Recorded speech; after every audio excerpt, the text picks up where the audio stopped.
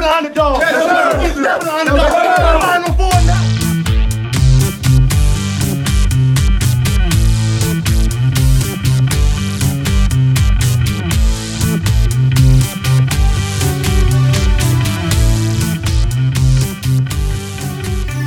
What's up, Duke fans? Welcome to the Devil's Den podcast. I'm your host, Josh Smith, joined by my co-host, Raul and Shu. Got a special guest with us today. Got Ryan Lommen from the Duke Nation. Before I introduce him, jumped the gun a little bit. This is our 75th episode with the three of us. So just shout outs to all you for following us, for giving us a shot, for letting us kind of pick this thing up and run with it.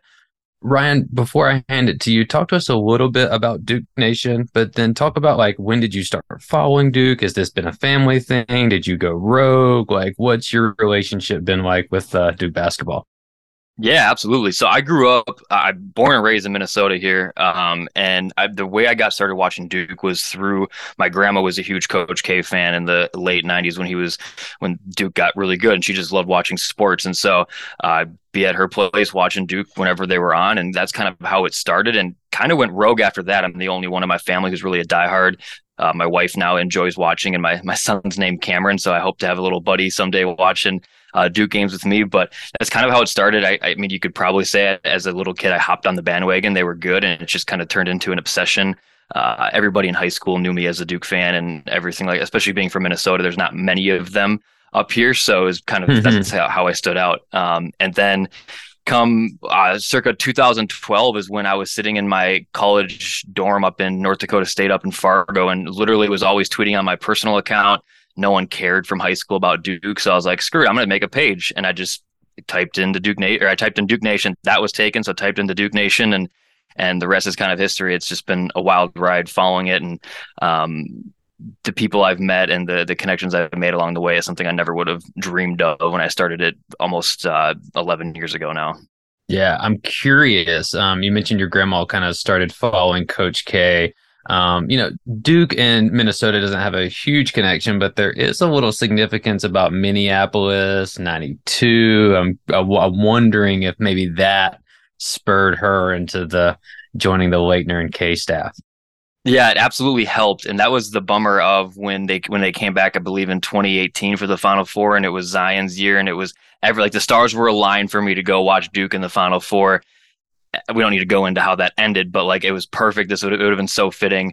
But yeah, I've got connections there, and then also the Jones brothers and Gary Trent, and hopefully the list can continue to grow there. But it became pretty cool there in the late 2010s to see some guys that I had watched in person end up playing at Duke, and obviously now are having a ton of success in the NBA. Yeah, kind of like a little pipeline there for a few years with Jones and Trent.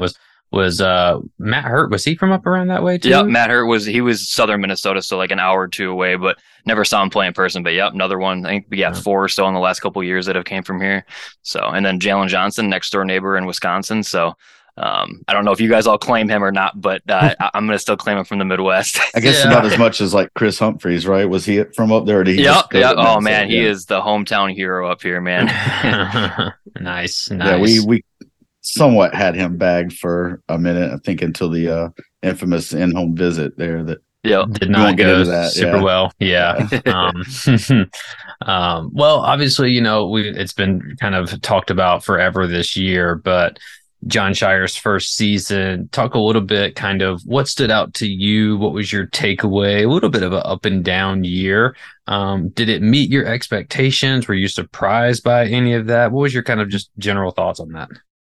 Yeah, I think overall, just like pleasantly surprised. I thought throughout the year, up until like January or mid-February, it was kind of like, what is going on here? I wasn't sure, like, what the team didn't have an identity. The players, I wasn't sure, had any specific identity or roles in the team, which was frustrating at the time. But to see Scheyer and the staff kind of flip a switch and make adjustments, and I don't know what caused the delay in that, but the fact that they did come around and make some changes with Proctor being the main ball handler, moving Roach off the ball, like some stuff like that, and then how they utilized Lively as the team got healthier, I think it just made them more comfortable with making those adjustments. So I think the biggest thing I take away is that it's just promise going forward. I have no concerns in the coaching staff and the way they handled things, especially once the team got very healthy, and that showed with the success they had in March and and in late February. So pleasantly surprised. Was a little eerie there for a little bit, but the way they came around at the end, I was happy about.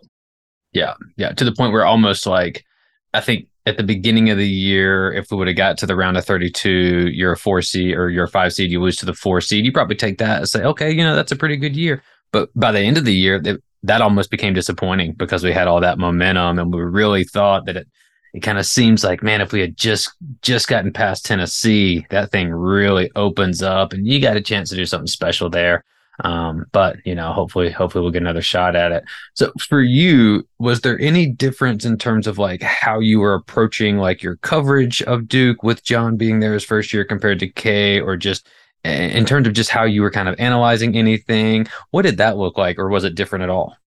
Yeah, I'd love to say I tried to be more patient. I'm sure my tweets would say otherwise, just like trying to let them and the young team come into their own. I don't remember exactly how I was like in December and January completely.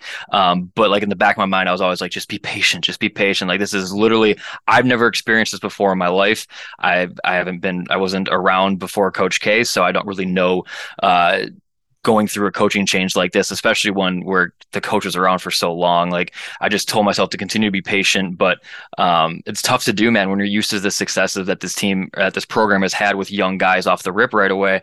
It's tough to be patient, but you have to look at every roster that Duke puts out there every year is quite a bit different. And so when you have that coupled with a new coaching staff or new coach and then a couple of new staff members, you got to be patient. And I think a lot of Duke fans, including myself at times, struggled with that. But and then we all learned from it a little bit. And going forward, I'm sure the expectations will be the same. Yeah. Was the actual coaching change? We've talked about it a little bit on this pod. It didn't feel as like monumental or awkward or like so foreign that we kind of thought it would. The first time John walks out, we're so used to seeing Kay, maybe because it was John and he was like kind of one of us. Was that like, did you have any visceral reaction the first time you saw John, or did you kind of track how we are, or what was your kind of like thought process on that? Yeah, I think I was in line with you guys. I think you're right. If they brought in somebody from outside the program who like I maybe watched a couple times during the year, I'm just gonna throw out a random name. Like I was thinking of Porter Moser for some reason when you were talking about like a new guy going to a different program.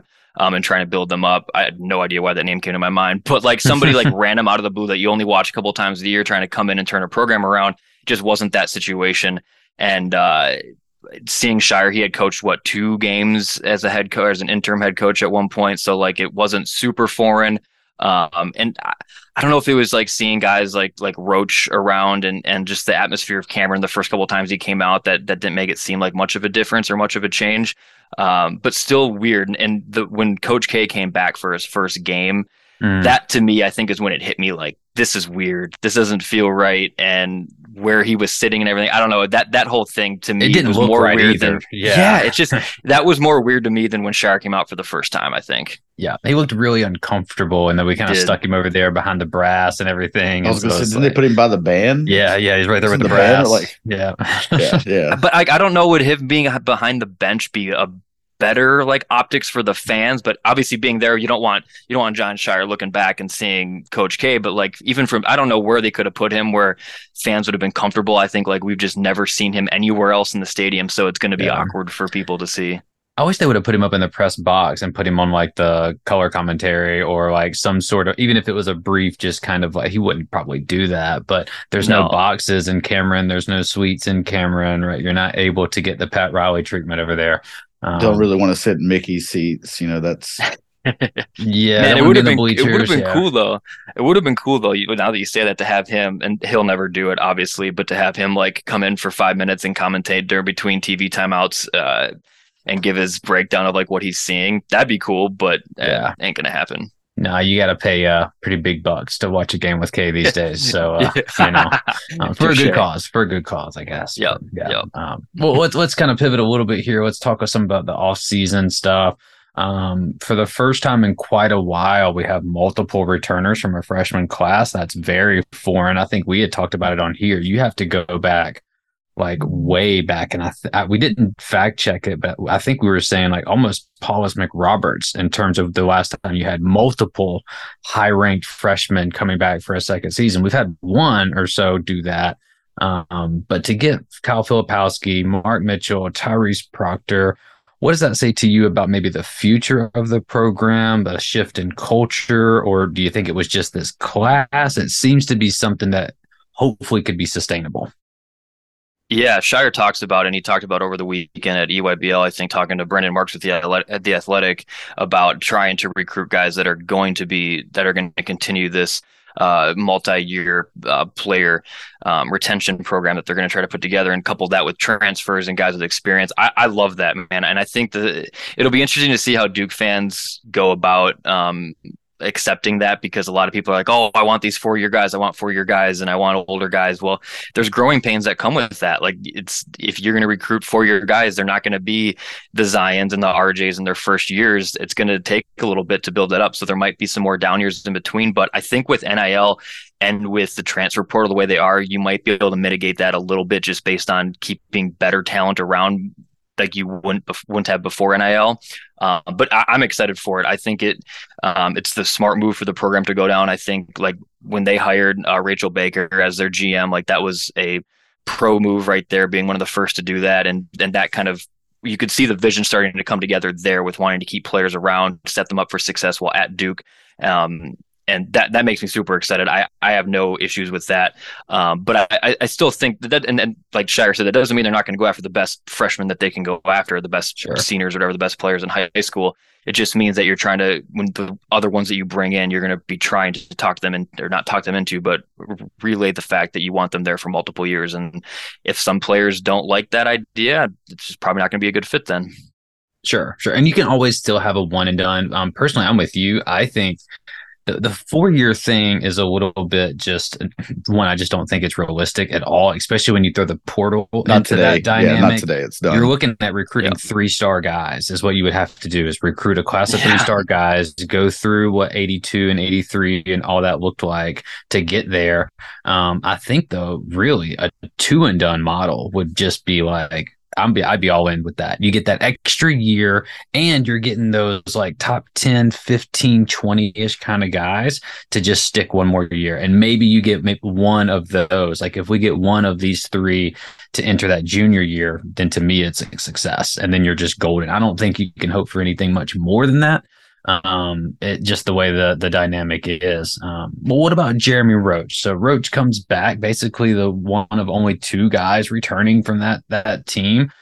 We've talked about it a lot on this podcast, and something that I don't think Roach got enough credit for is just for coming back as a junior, especially after losing in the Final Four to Carolina. I'm sure his DMs were just kind of loaded, and like everything that went into that. Talk to me a little bit about just kind of what Jeremy Roach was like watching him this year, be a captain as a junior year, maybe on the fence about coming back again. But what was Jeremy Roach like for you this year? Did he meet that expectation of junior captain? To answer that last question, to be frank, no, but I think I and Duke fans probably had higher expectations than we should have. And you made a great point. Like, if you look back at Jeremy Roach's Final Four run, everybody on that team left. Like, he had no reason. The Final Four run, everybody who was with him and in his class is gone. Like, he had no reason really to come back besides the fact that he wasn't going to get drafted. I get that, and he could have gone and started his pro career. But the fact that he just came back after that, to me, says a lot about who Jeremy is as a person, and I love that. But I think everybody was hoping for like a big leap when he came back, and I don't personally think he took that. From a statistical standpoint, I don't think on paper he did either. But from a leadership standpoint, I think he did. I think being able to again get taken off the ball late in the season and be the two guard, it helped the team, but also like there's areas where it hurts the team. He can't defend as well. We need a guy who's going to be a 2 guard who can shoot a little bit better and more consistently. I personally think Roach can do that. I think he can be a really great shooter. Defensively, I'm not sure just based on his size, but shooting wise, I think he can improve that. So if he does come back, I'd be excited to see and hope for a better shooting season. But yeah, I think my expectations were a little too high, and I think a lot of Duke fans were after his March run. He had, I think if I remember right, when we were doing shows last year talking about his success in March, like it was only a couple games and some big shots that he hit. I'm not trying to discount what he did. He hit a lot of huge shots, but it wasn't like he went off all 6 games or 5 games for 25 plus points. He hit big shots and big moments, but I think we overhyped that performance a little bit too much. Yeah, I mean, he was still averaging maybe like 12 or 13 points for that tournament run. So it was in line with his season averages. It was just a little bit better efficiency. I did think he had a good final 2 months last year. It was just that he started out really rough. But yeah, I don't know if it was a toe injury or what, but he seemed to get it together late. What impact do you think it would have if he does return? Because all indications are kind of that he will. This is not insider information. It's just kind of based on his draft stock and what his opportunities are. It gets a little tight, doesn't it? You have 3 other guards really that need to play. And how do you think Shire would manage that? Do you think he'd play smaller, or what would he do? Man, that's the $1 million question right now, and I don't think it's being talked enough about by Duke fans on social media, at least on Twitter. That's if Roach comes back, man, it throws a wrench into a lot of things, and that's where rumors have already been swirling about: are we going to lose Foster if Roach comes back? Yep. Because Roach is going to demand, and I'm sure Shire will give 20 plus minutes a game, and that lessens Foster's role and probably McCain's role by 5 to 10 minutes a game as well. So I think you're right. I think there's no reason for him besides just being done with school and wanting to move on with his life. He's not going to get drafted. Maybe you get picked up to go to the G League. So I think it throws a wrench into things. Shire showed last season that he does favor veterans. Grandison played a lot of minutes, maybe I'd say probably 5 or so minutes per game more than I would have liked. Ryan Young, we obviously know how that experience went. For the record, on the Devil's Den, I'm a fan of Ryan Young. I think he fits perfectly against a lot of teams, but he also doesn't fit perfectly against a lot of teams as well. So like a lot of the athletic bigs and guys who can basically he's good against guys like himself. Yeah, with guards that can make plays. It's tough. But so anyways, Shire showed that he loves playing the veterans. I think if Roach comes back, he's going to get more time than he probably should. I hope if he comes back, it doesn't mean we lose a guy like Foster, though. That's like my biggest hope. I love Jeremy Roach coming back. Don't lose Foster. Yeah, I mean, it's depending on Foster's pro prospects. If you lose a player that might stay for 2 or 3 years for 1 year of Roach, clearly that's not a trade-off you want to make. So we got to find a way to kind of, if Roach does come back, ensure that Foster gets an opportunity. And I think you kind of have to play some 3-guard lineups in that situation. I don't know. You know what's funny to me, just being on Twitter, and kind of Ryan, you brought it up earlier a bit about it. I see a lot of people who don't like the one and done models, but are ready to push Roach out in favor of making sure that Foster's here. And I'm like, well, you can't, I just find it's the people that will tell you we don't like the one and dones, but then they'll sit there and give Javin Delarier whatever crap all day, and I'm like, this is a 4-year guy. This is that's what they look like. You're not. That's what they look like. Now. Zion's not here for 4 years because he's been in the NBA the last 3. Right. You want Grant? You want senior Grant Hill. That's what you want. Just say that. Don't say you want 4-year guys. Say I want 92 Duke. Right. Like that's what you want. Like that. 100%. And you just don't get that anymore. I mean, I think with Roach, to answer a little bit of Raul's question, I think this is jumping ahead, is you just cut the portal off if he comes back. You don't go add that big and flip. I don't know if you just don't want to play the 5 or if John just wants a shot blocker there, but if Roach comes back, big fella, you're the 5. Like you just got to be, and Mark's got to slide down, and that you got to play probably Proctor Roach and one of Foster McCain there. I mean, Foster at 6'5", 6'5", and Roach. And I want Foster to play a lot, dude. I'm really high on Foster personally. I think he's a bucket. I think he's got that chip. He's got the frame to be really good defensively. He can be a secondary initiator for you and creator. The 3-point shot has really came around and looked well. I mean, he looks like a pro. I mean, to be honest with you. So it would be a tough sell, I think, to ask him to maybe come off the bench, or I don't know. Hopefully I don't get paid to make those decisions, so I'll let that kind of play out. But it does seem like Roach probably would be better off in Durham than testing anything, unless he just wants to go. Then if you just want to go, then that's fine too. But that's anyway. Like the interesting thing is I don't want to say I would love to have Roach come back, but the role that he has to play, I think, has to be a role he can accept. Like I personally think I'd love to see Foster start, even if Roach comes back. It's probably not going to happen, but I'm never going to say no to a veteran coming back unless it's just somebody that doesn't make any sense. But I would love to have Roach back. don't lose Foster, keep Foster in the rotation or at least in the starting lineup would be my goal. But that 3-guard lineup scares the hell out of me, if I'm being honest with you, with Roach being one of those guys just from a size standpoint and defending. Because McCain's small from a height wise. He's a bigger body, obviously, but it'd have to be Foster, Proctor, and Roach, and defensively, and then you'd have Mitchell and Flip. And I'm not in love with that. I live with it, but not in love with it. I'd hate to see him go to the portal. I'd hate to see a Caleb Love situation. If you're going to go, just go and start that pro career somewhere and get that going. And if you're going to come back, then let's sit down and really talk about what this role would be and how this could look. And it's probably not going to be 35 minutes a night, that sort of thing. But we'll see. There's kind of a little bit of room. I guess that segue us a little bit. It got a little less crowded. Mackenzie Mbapo asked out of his national letter of intent, and so it's still up in the air where he's going. I think there's been a lot of kind of chatter that he's going to stay in the ACC more than likely. Ryan, when you saw that, did that come as a shock to you? Come as a surprise to you? Obviously, we had awful timing. We just had Zion on here talking about how excited he was to watch Mbapo. So that didn't really pan as well. But for you, was that out of the blue? Did you kind of see that coming, or what were your takeaways?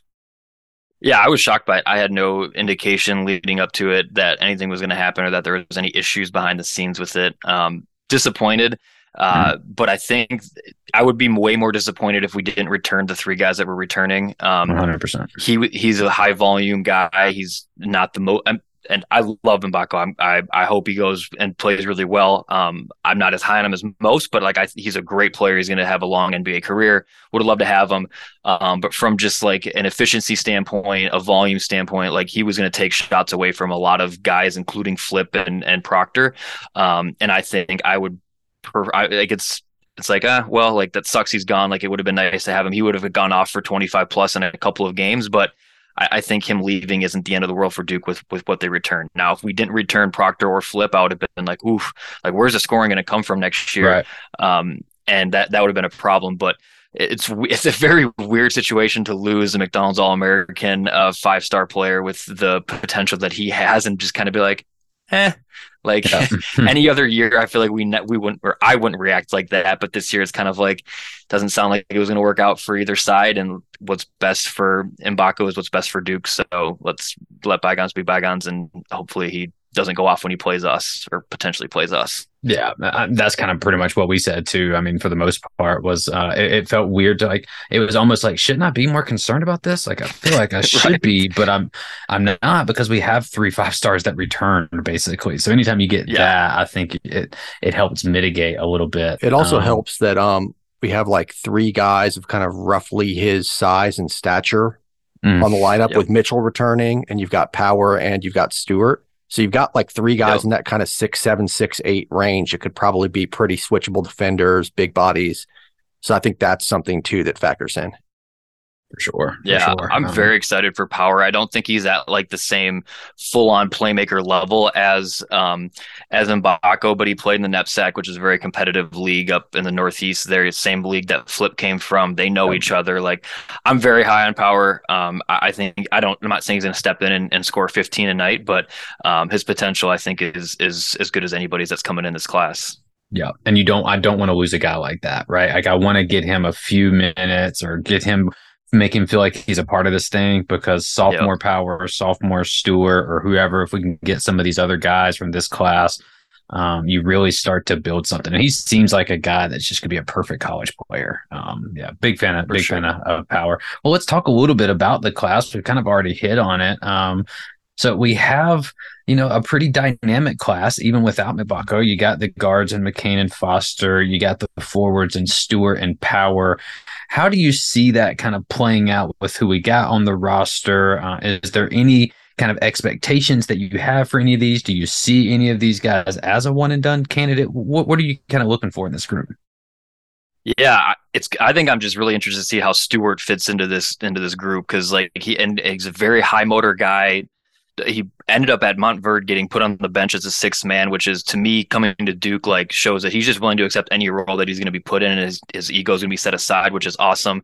But just how John and the staff utilizes him, I think that's going to be one that Duke fans right away. It might be one of those like November, December. What's going on with Stewart? Why aren't we seeing Stewart? Why isn't he being used this way? It's just they got to figure it out. Like Duke hasn't had a guy with this motor. You could probably compare his motor to Mitchell on defensive end, but he got a vertical that's, I would assume, is much bigger than Mitchell's. He's a certified rim protector at 6'8". Like he blocks shots like better than most bigs do. So sorry, certified was the wrong word, because he's not the classic rim protector, but a guy who can bounce and get up there and block shots. So very excited to see him and how he's used. But the one we already touched on him is Foster, who I'm the highest on coming in right now. Just how his game transitions, obviously getting snubbed from the All-Star game and then going on in California and winning. I believe it was his state championship or something like it. Their high school system's all wonky that I can't follow very well, but put on a really good postseason performance there. And like you said, plays with a chip on his shoulder. Bronny James getting selected over him, and then he just goes off against Bronny James every time he plays. And so looking forward to that. And then also, I think the big thing that a lot of Duke fans don't talk about is guys who come into Duke who are supposed to be certified shooters and shot makers, which is what McCain is. And sometimes they seem to struggle right off the rip and don't always really get it back. I'm not comparing to Jaden Schutt. I think he's a better shooter and better all-around player, but another guy who like you bring in to just make shots and hope maybe their freshman year they can kind of find a spark and they get a groove going, and that can carry him throughout a couple month spurt in the season. And we just didn't get that last year. And hopefully, I just hope he finds a shot early and it stays and he doesn't lose confidence, because that can really kill a freshman coming into it. Super excited for him. Just hope those shots fall right away, man. Otherwise it can get ugly. Yeah, and it's hard, man. We've had shooters like that, right? Like Matt Jones. Was awful as a freshman. Kennard was not good a shooter, and we know that these guys are good shooters, And so sometimes it just doesn't translate for whatever reason to the college game, at least right away. Yeah, usually it's like year 2 where you see them really kind of figure out their shot. I think it's probably just the pace of the game is a little bit too much. Big defenders closing out on them. You got a longer 3-point line too, so if you're a good shooter, that shouldn't matter. But yeah, Kennard and Jones are the ones that came to mind. Yeah, I don't think Luke touched his hair enough his freshman year. Was that the problem? Well, he played well. He just couldn't make threes. He just wasn't shooting threes. Yeah, it was. Yeah, he did hit the big one against Carolina though in the corner, so I'll give him that. I'll always take that one. So yeah, that it should be interesting to see. I think there is a lot of intrigue around the class. I think for the first time in probably 7 years, since about 2013, we're not really relying on the class to be great, at least not great right away. And so that part to me, I think gives us the biggest cushion, gives you the most room, should be fairly deep. Again, I mean, you're probably talking about, 8 guys who are going to play, but 10 who probably think that they should or that maybe deserve some time. So that always creates a little bit of competition. I think we had that this year a little bit. You heard a lot of like how hard practice was. We had kind of gotten away from that for a while there. I'm a big fan of that personally, of just kind of letting these guys get in there and really just go after it. But I would also be okay if we didn't have a dude break his foot and another guy kind of get the shin splints in the first 2 weeks of practice. So maybe dial that back, ease into it a little bit before we start doing the 10 ladders. Let's build up to it. But we kind of hit on it a little bit, Ryan. What are you thinking of? There's been a lot of talk about the portal, and the portal is kind of this like wasteland, this no man's land of just chaos and blank checks and bounce checks, and like it's very mercenary and a bunch of back channel stuff.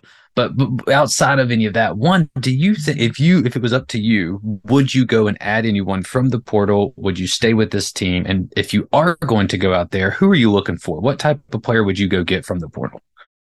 Yeah. I've said it a few times on Twitter that like I don't think Duke needs to add anybody right now. Can they? And it can take them from one level to the next, sure, but it needs to be the right guy. I think if Shire really wants to add a rim protector, it can't just be, I'm just gonna be honest with you, it can't be Caden Shedrick from Virginia just because we need a big. It can't just be a body to be a body. I don't think the personality fit was right there from a couple guys that I talked to, and the visit that he went on wasn't an ideal situation, it seemed like. And so I think that shows the coaching staff isn't just going to bring anybody in to bring a body in, which to me is promising. But yeah, I personally, just knowing the way the season went last year, Flip had Lively to depend on behind him, and he could kind of go to work at the 4. I personally would be just fine with Mitchell at the 4 and Flip at the 5. And but people may bring up a great point. Foul trouble could become a thing with some bigger guys down low, and you don't want one of your best scorers to have to be in foul trouble night after night and getting beat up possibly more than Flip did last year, playing the 4. So I would like to see them add a big, but it needs to be the right fit. That guy needs to understand his role, understand that there's going to be nights where Ryan Young's going to be the one that gets more minutes. Duke fans might not like that, but it's just going to be the case. And you might not be the guy. And so somebody who can protect the rim, has a high motor, and just can put that ego aside, I think that'd be a good fit for Duke. Now, I don't think there's anybody like that in the portal right now. I've been told maybe after some of these guys get draft feedback, that might change, but not going to name names because I don't think it's fair to talk about guys who aren't even available. Sure. So I would love to add one, but I'm not going to be devastated if we don't. Yeah. I think for me, and something me and Mark talked about a lot too, is it's like everyone wants the big, but it's like not the context, right? To me, it's not like I'm okay with what Flip does at the 4. I think that's fine, but it's when you add Flip and Mitchell together and adding a big and pushing Mitchell back to that 3 is what I don't like as much. It's like what that dynamic does. And you're right. It has to be the right kind of guy, because if not, I mean, we've just kind of made the case here for, well, could Stewart and Power not give us like a combined 15 minutes? Like Young's probably going to give you 10 to 15 minutes. Well, that's 25. Can Flip not play 20 minutes at the 5 and 15 minutes at the 4 or whatever there, and you're kind of covered? Now, granted, you got some foul trouble, but you got a Christian Reeves too that could give you a couple minutes if maybe you need it. To me, what changed a little bit is when we heard about the double hip surgery and all of that. And then it's like, okay, well, if we're talking about maybe injury protection or just like letting guys kind of ease in and not needing Flip to be an alpha all the time, then sure, it makes sense there. But again, you got to create buy-in. This isn't the NBA. Even with NIL, these guys aren't millionaires. They're not out there just, sure, you can pay me whatever and I'll just kind of be Udonis Haslam over here until I just drop out. But it's not like that. So I think you have to be careful. And I think John and the staff are definitely doing their due diligence. I don't even know if we've actually offered anyone. So it's kind of this wait and see approach. But sounds like you're tracking kind of along with us. If there's a big there that can do something unique, but it can't just be a body. If you can if you uniquely, not just so much unique, but elite. Like what Lively was doing was elite, like the ability to defend in space, the ability when guards turn the corner on a pick and roll to just turn right back around. That you can't just find that, right? And like that's something that you just can't go out and plug and play. I mean, I know we've just had Mark Williams and then followed by Derek Lively, but it's not the norm. It's not the norm. Not every big guy can do it. Bagley definitely didn't do it, and he's that size, so it's nuanced. Yeah, it's funny to me, and I'm interested in your guys' take on that too, because Duke hasn't had like 7-foot rim protectors every single year for the past decade. Like, I don't know, Duke fans just fell in love with it the last 3 seasons, really. And I don't personally think it's necessary in college basketball to have that. If you look at 3 out of the 4 Final Four teams, granted the one that did win it with Sonogo had somebody like that, but 3 out of the 4 Final Four teams didn't have a 7-foot guy that could protect the rim. Oh, San Diego State might have, but regardless, like there is a couple of Final Four teams. You don't have to have that rim protector on every team. Look at Miami to make it that far. Yep. Miami. Exactly. And then Florida Atlantic was almost the same way. So, for the majority of their roster, but regardless, like I'm for it, but I don't think it's a necessity. And like you said, you hit a great point with Flip coming off the double hip surgery. Like, dude, that's a huge feat to come back from. And I can't imagine, like, he played through obviously hip injuries throughout the season or later in the year, if that's what they're going with right now. So his body went through that, mostly playing the 4. Imagine what's going to happen if he goes to the 5, like, and then coming off of that type of major surgery. But the other one, I'm curious your guys' thoughts, because it's something that I don't have any connections with or any word about, but what the staff thinks of Reeves and his potential, because I get people screaming at me in the mentions about, oh, we have like Reeves. I believe in Reeves this. And he, in highlights and stuff, and in his super garbage minutes, he looks pretty legit, but I don't have any agree. insight as to like can we bank on him for 8 to 12 minutes a game at that 5 spot if we don't get one? Like, is the staff comfortable with that? He's obviously going to be coming off ankle surgery, which he'll have plenty of months to recover from, but still, like, that's the one like question mark that I still don't know if I have the answer to. I don't think he would kill you. I mean, he's just going to do, Right. Defensively he's not going to be lively, but he's a big body down there. And he's not somebody you're going to throw the ball to in the post and, watch him do a back down hook shot. He's not going to do anything like that. So he's not going to, I don't think he would hurt us in any way. So I don't see why he couldn't play a couple minutes here or there, in those situations. To me, he looks like he moves pretty well. And, that's the main thing. If I'm putting in a 7-footer there beside Flip, he's got to move well. Yeah, I think for me, it's it depends on what you want from Reeves. I think he could be a body for us. I do think, and this is really weird, but the more that I've watched him, I actually think he's further along on the offensive end than he is on the defensive end for me in terms of what he's looking to do. I mean, he's getting putbacks, he's rim running and doing stuff like that. Some of the defensive kind of just awareness and instincts aren't, obviously they're not lively, but they're just maybe not quite up to par yet. That doesn't mean he can't get there. But I mean, if we're just talking about 5 to 8 minutes, or like, hey, Flip picks up his third in the first half, like, we need you to get in there. He's looked serviceable last year. So I don't see why we just don't trust some of these guys, and I'm not one of those people in Ron's mentions. I don't, get all in like that. But, like Justin Robinson, he's a no-star recruit or whatever walk-on that we had for 4 years. But by the end of it, like, I mean, I don't know if you guys, I know Josh remembers Justin Robinson was killing it for us. Yeah, he's a 40% 3-point shooter with like an 18% block rate. Like, exactly. Don't play him. Don't play him. For years, every time he would get in the game, I know it's garbage time and I know the opponents were bad, but he would immediately hit a 3 and block 2 shots within like 3 minutes. Yeah, every time. That's probably like honestly that senior season, like if they don't get cut short with COVID, like that has to be the wild, like this is short-term memory, but like some of the most wild spurts of basketball by one player in a Duke jersey that I've seen in my lifetime of being a Duke fan. Like just out of nowhere, even when he was playing well, how he did it was so unathletic looking that like it's like, how is this happening at a Division I level and then at Duke against the it made no sense to me. And I still don't get it. But you're right. Like, UNC, yeah. I mean, but like, and a lot of them were bank shots, but it's like, well, damn it. If you make 30 of them, then at some point you just can make bank threes, right? Like at some point, that's just what you do.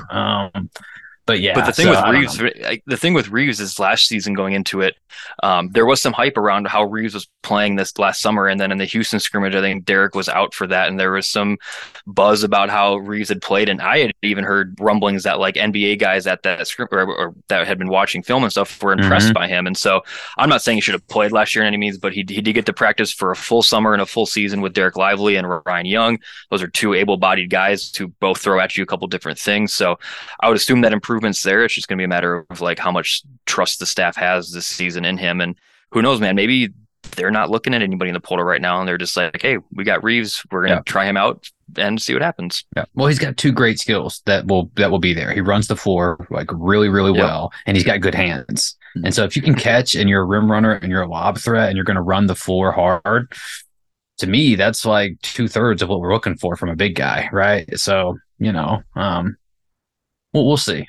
To come back to what Ryan was saying, there's more than one way to make a good defense. Like the Duke fans may have fallen in love with the 7-foot shot blocker over the last few years, but that's not the sole requirement. It sure helps to make your defense good if you have somebody like that, but there's other ways we can construct a good defense. And to me, if the offensive trade-off is good enough, then even if you slip a few spots on defense, if you open up the floor, it could be worth it. Yeah. for sure. Because we were not good offensively this year, right? Like That's another point. Like, not to like change the topic, but like that's another big question going into next season is if that like offensive ability, and at the end of the season it became better, but man, we struggled like no other to score the basketball last season. And Mbako is probably going to be one of the guys you could say, no, he'll come in and help our offense. Like Foster, sure, McCain is supposed to shoot the ball really well, but like Stewart's not going to go out and average 15 to 20 a night. Like he's just a high motor guy. So I'm very interested to see if the offense can keep the momentum up that they had later in the season. Because if not, I don't know if our defense is going to be as good as it was last year. So that's something else to watch too, is if the offense gets off to a better start. I think we're banking on internal improvements, right? Like Proctor for the last month or two of the season shot around 40% from three. That makes a huge difference when you're not shooting 8% or whatever you started the season as. Great point. Great point. So, and assuming Filipowski, I know it kind of hurts that he's not able to practice over the summer, but assuming he makes improvements as well, that alone with the three returning players could be enough to kind of boost our offense or make it start off better. Yeah. Great point. And I think, and I'm like, I'm bad about doing this too, but the one thing I would just maybe not caution, but I think it's worth throwing out though, is as fans, and again, this is the off season, so it is the time for false hope and irrationality and all of these things, right? To be super optimistic. But we do have this tendency though, to like think that all of them are going to have this linear improvement together at the same time simultaneously. And that's just not really how it works. Like, sure, they could get better, but like maybe Mitchell just kind of like pulled a Justice Winslow and shot way over what he really is, and like that comes back down with higher usage, or whatever that is. It's kind of unlikely that like Proctor turns into SGA, Mitchell becomes Siakam, Flip becomes Dirk, Roach becomes Senior Quinn. Like, not all of those things are going to happen, right? Like, and if they do, then we're probably going like 38-2, and it'll be a great year. But it's not super likely. But I think you are hoping at least for a few of those guys to make that step. And I'm with Raul. To me, it's Proctor. This is the guy. Like, if it was me, I would run it kind of like an NBA front office and be like, Proctor, should we get anybody from the portal? Who do you want? Like, what about this dude? Do you see yourself running pick and roll with him? Nope. You want a shooter on the wing instead? Sorry, dude, you got to go. Like, that's who I would really build the team around, just in terms of what he can do and maximizing that. But that's just my preference and how I like to watch the sport play. But I do think, hopefully you're going to get some of those. Freshman to sophomore is usually a pretty good jump. By the time you kind of hit that junior to senior, and you usually you just are who you are a little bit more in that regard. So, and Proctor being a little younger anyway, coming across, maybe that does something else. But before we wrap up here, let's do a little bit of prediction talk for the upcoming year. So, as we head in, we've obviously just talked about it. There's going to be a lot of hype. I think we're already sitting in anywhere from, I think I've seen this anywhere from like 2 to 4 in these preseason kind of talks. Like we mentioned last pod, you don't have to look far to see what preseason number 1 does for you. Not a whole lot, right? So what are you looking for in terms of next season, in terms of if you were kind of making a prediction? You don't not necessarily have to go like win-loss here, but are you looking for a regular season ACC title? Are you looking for a tournament title? Are you expecting a Final Four? What's the measuring stick for you in terms of success or disappointment next year? Yeah, that's a great way to put it. I follow the ACC as close as I can, being half a country away from all the stuff that's going on down there. But I don't think an ACC team has the potential that Duke has going into next season. I'm not too scared about Carolina and the additions they've made so far. I should say. None of the teams and their additions scare me. If anything, a lot of like the subtractions from teams like Syracuse, North Carolina, obviously Louisville. I mean, they've had some additions, but they lost Ellis, and they're looking to add more, obviously. But there's not really, like, Miami lost Wong. These guys are going to pull in some talent, but I think a ACC regular season title isn't out of the realm. Now, granted, Duke doesn't have a great history with that over the last 10 to 15 years, but just some consistency and getting the identities in early.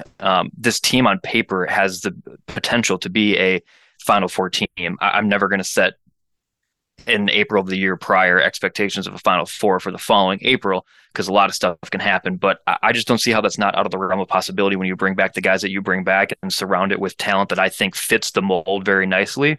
And then you bring back probably Roach and Young from a senior leadership perspective. I think that goes a long way as well. And I know from talking with guys that Ryan Young is very well respected amongst his peers in that locker room, which is can't be stressed enough. So I'm looking for an ACC regular season title because that shows consistency throughout the season and that this team kind of figured it out. That'd be my goal right away. And then sky's the limit from there. Yeah, I think that tracks. I mean, I think for me, it's so hard with the way the NCAA tournament is, and even with the regular season, the way the unbalanced schedule is. Like, who knows who's going to get the double, like the home and homes with such so and so, or only has to play so and so on the road or whatever. I think for me, it's a logical kind of expectation to get a top 3 seed, to have a second weekend appearance, right? Whether that's week 16, a Elite 8, or beyond, you got to get that second weekend at least for me. And then I think the final one, and maybe what I'm looking for the most, is you can't get blown out 4 or 5 times. That part's got to stop, right? You can't have these 20 pieces just getting kind of like handed to us. It was okay last year. Super young group, new coach. Now you got guys coming back that have experienced that before. To me, it's time to be like, whoa. We can do one of those a year, maybe 2. PNC and Raleigh, just go ahead and book that as a 25-point L. I expect it every year coming in. I'm looking forward to it. I don't even watch that game hardly anymore. It's just a guarantee that's going to be the one. But we can't have 5 of those things. That's when it's like, oof, not used to that. So for me, that's kind of where I'm at. I mean, the tournament's such a crapshoot. Chu says it all the time too. If that's the only way you can have a good season, we've only had 5.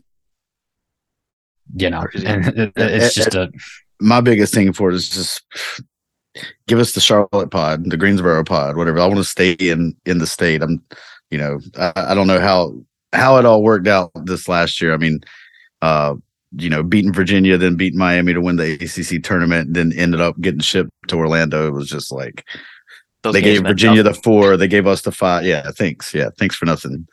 Yeah, and Virginia validated that right away, right, by just stinking it up, like whatever. But yeah, that's it. We have some really weird like early round seedings that's like I'm not a fan of, but this Final Four is in Phoenix. Is that right? Is it coming up one in Phoenix? Yeah, Josh and I had Final Four tickets for that one last time. Yeah, I won't talk about that. We bought those in April. When was the last time it was in Phoenix? 2017. That was the Tatum Giles class and all of that. Yeah. Josh and I, the day Grayson announced he was coming back, we're like Final Four tickets. We got Tatum, we got Giles, we got Allen, and we lose to South Carolina by about 140, and Carolina wins a title. Like the worst case scenario. South Carolina, worst case scenario. Well, Ryan, we appreciate you coming on, man. Just real quick before we get you out of here, you want to plug anything you got going on? Where can the people find you? Where can they follow you? Talk to us. Yeah, at the Duke Nation on Twitter is where you can mainly find me anytime. Content gets slow this time of year, but I try to stay up to date with everything. Like today, Duke was not released, but announced from somebody, I forget it, Rocco something, that Duke's going to be in a multi-team or host a multi-team event next year. So I cover all the stuff that you need for Duke news. Trying to get into Duke football. That's slowly but surely happening, but I can't promise anything there. Fall's a busy season for me back up here in the Midwest. But at the Duke Nation on Twitter, and I love interacting with people. My DMs are open. I love Duke fans. They're a very passionate fan base, and I love talking to them and getting everybody's opinions. So it's been fun, and I appreciate you guys having me on. Easy now. Careful what you wish for over there. True. Right? True. No, but we appreciate it. Again, this is our 75th episode. So just kind of want to thank all of you all for continuing to support that. Obviously you can email us at thedevilsdenpod@gmail.com. Find us on the boards, thedevilsden.com. You can find us on Twitter at devilsdenpod247. I think that's about all of the plugs that we got. You can follow Shu out there if you want to. He's working in there somewhere. Raul was even on there now. We're all in the Twitterverse. That's where it's at now. Shu, you want to plug yours? Go ahead. Let's get you. No, I was just saying, I'll just linger on Twitter, man. I see Shu tweeting, man. I've been following you for a minute now, and I see you tweeting and giving comments. I love it. I've had a Twitter for probably a decade. I'll probably have 100 tweets. But Yeah. I remember I signed up for it just to follow recruiting. I was like, all right, the kids are on this Twitter thing. I still don't understand it. I'm not an old man, get off my lawn yet. But Twitter's not quite my thing. I'm king. I'm king of the drive-by. Just make a comment and then never check my notifications because I don't want to get sucked into the argument. I don't blame you. And now all the kids are on Instagram, man, and that is like impossible for me to follow because they'd put some of these Twitter accounts are following these guys with like Instagram notifications on and everything. I'm like, I can't do it. I can't. I got too much that deep already. into it. It's too much going on. I did tweet out to Coach Carewell though. I still need that jacket. So if you're out there, Dave, somebody, I need one of those Brotherhood jackets. We can keep it on the low. I'll pay for it. I just need it. So whatever we have to do to make that happen. But hey, and let me plug one more thing. I did start a TikTok this season, the Duke Nation on TikTok. It's nothing fancy yet. It's only when I'm like laying in bed at night bored that I'll like try to throw an edit together or something, and I'll remember it. That and we're the Duke Nation on Instagram as well. I run that halfway with another guy, and he does a really good job with that. So literally Instagram, TikTok, Twitter, we're on it all. It's weird saying that as a 30-year-old dad, but is it just a loop of spin moves and head fakes? You got the right, young right. Yeah, it's like I feel I literally made my last TikTok in an airport over the weekend, and it just felt so cringy doing it. Like it's like a John Cena viral thing where he has his headphones on and it's like dancing to Every Time We Touch, it playing in Cameron, and it got like 400 views, and I'm like, sweet, like I'm so cool. Like this is stupid. Nice. Just so cringy, man. Yep. Welcome to middle adulthood, right? Here we are. We've arrived. We'll get out of here. Hopefully, like we've said, the off season, we don't do a consistent schedule. We're trying to kind of stick with at least, I think, 2 a month is our goal so far. We've been doing 1 a week. The news cycle has kind of died down a little bit. So I would expect we'll probably come back sometime. The portal closes up kind of soon, and there's probably going to be a lot of movement there towards the end. So we'll come in and talk about all that stuff. So, in the meantime, rate, review, subscribe, 5 stars, nice comments, keep the faces strong and the verb high. Go Duke.